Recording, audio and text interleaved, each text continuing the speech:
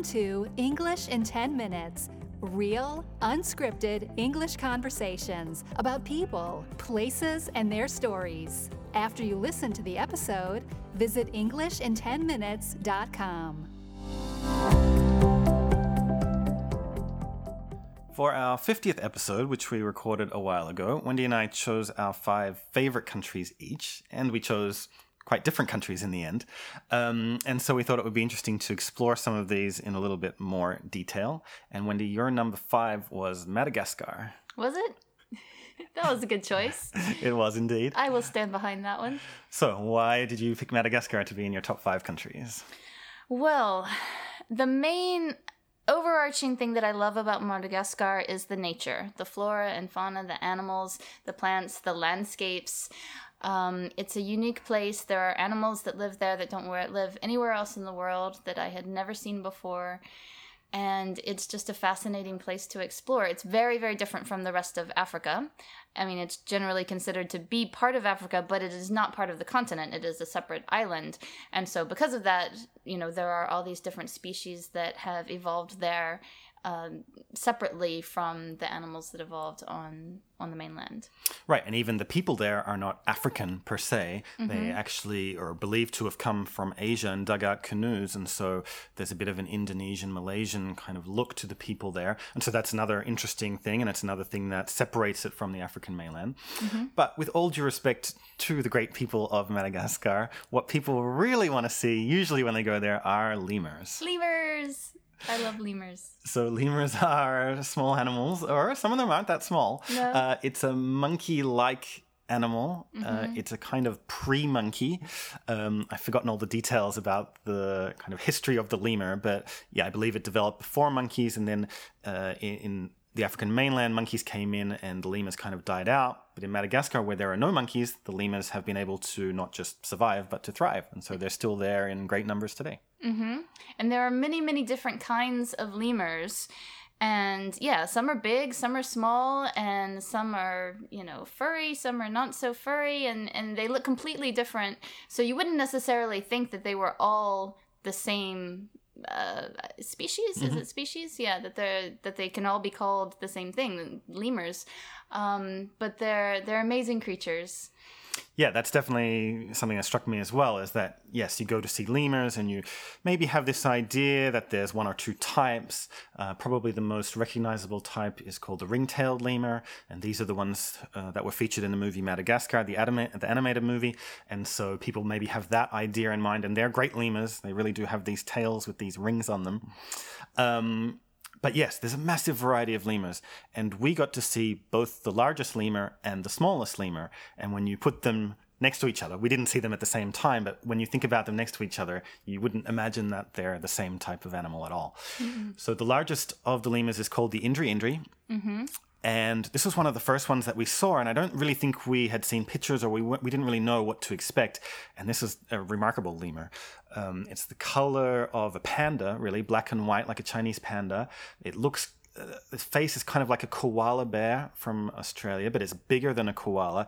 It's just this very funny-looking animal. It's quite large, like I said, the largest of the lemurs. And one of them came down from a tree, and we got to see it very close. And that was just really remarkable. Yeah. Another thing that I remember about the Indri-Indri is the sounds that they make. So they have like a whistling sound, which I can't imitate at all because I don't even know how to whistle. But they have this call, and you'll hear it. It really, carries all across the forest. And so we were staying in cabins, very close to the forest where the Indri-Indri lives, and we would hear that. And then they also have a mating call, which goes something like, so, yeah, and that I think about that whenever I think about the Indri-Indri. Definitely. And then at the other end of the scale, you have the mouse lemur. Mm-hmm. So called because it looks like a mouse, but it's actually a lemur. Mouse lemur is a nocturnal lemur, so it's awake during the night. And we went to one of the national parks in Madagascar, which is called Ranamafana, and apart from the walks that we did during the day in the forest, there's also a special thing you can do at night, specifically to see the mouse lemur, and we did see it. And yeah, it's this tiny little mouse-sized creature, and you can't imagine it's actually the same species of animal as the Indri, but technically it is. Mm-hmm. We saw a lot of chameleons on that night walk, I remember as well. So I think that's another reason to do a night walk. Although we did see a few of them during the day at other times. But yeah, chameleons are another type of animal that you can see quite a lot of in Madagascar. And again, they come in lots of different shapes and sizes and colors, and they're always changing their colors, which is what they're famous for. Yeah, we did see one that was incredible in Ranamafana, in that same national park, where the guide that we had for the day walk that we were doing pointed out that there was this chameleon, and he was pointing to it, and us and the other tourists who were there, we couldn't see it. Mm-hmm. It was right in front of us, and we couldn't see it. And he kept saying, "It's right there. Look, it's there." And we would just say, "What? We don't. What? There's nothing there. It's just a plant, or there's just a little tree or something." And he's like, "No, it's there." And we said, "What? That leaf?" And he said, "Yes, that leaf."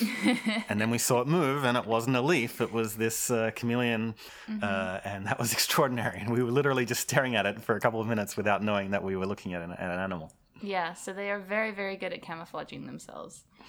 But anyway, back to the lemurs. Beyond the two largest and smallest lemurs, there are many, many types. We saw... Gosh, I don't remember now, but I think 15 or 20 different species of lemur. Mm-hmm. I remember one time in particular, we were on a trip to the western part of Madagascar, and we saw a type of lemur which is called a shifak. And again, within the shifak family, there are different types, different colors and things like that. And we saw a couple of them hopping on the ground from one tree to another.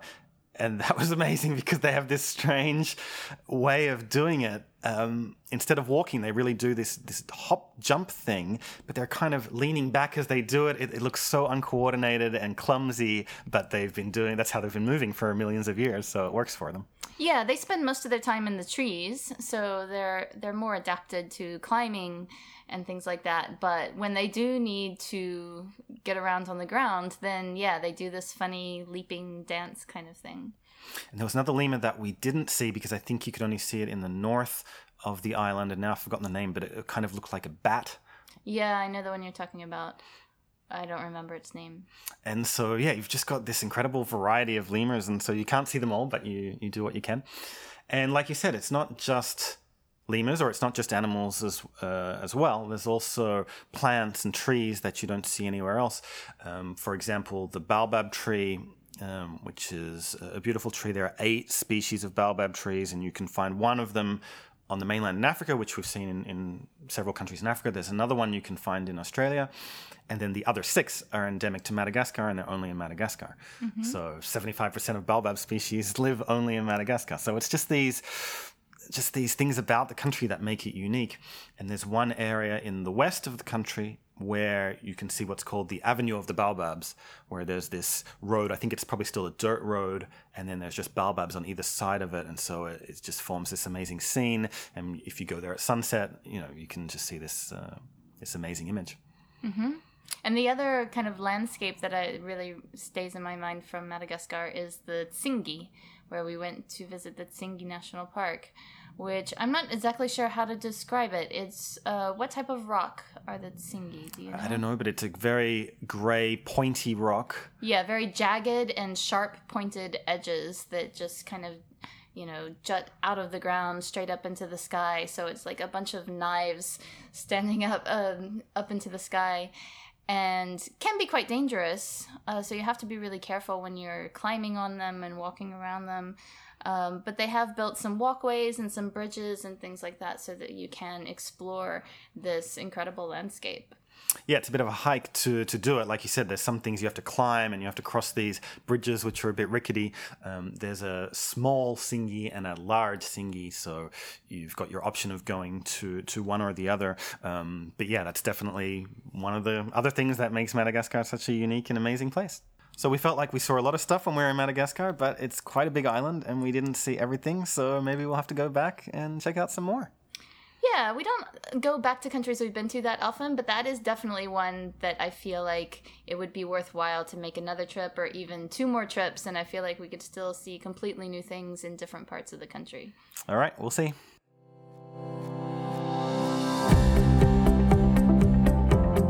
Thanks for listening to English in 10 Minutes. To download a worksheet for this episode, including the most useful vocabulary and a full transcript of the conversation, visit EnglishinTenMinutes.com.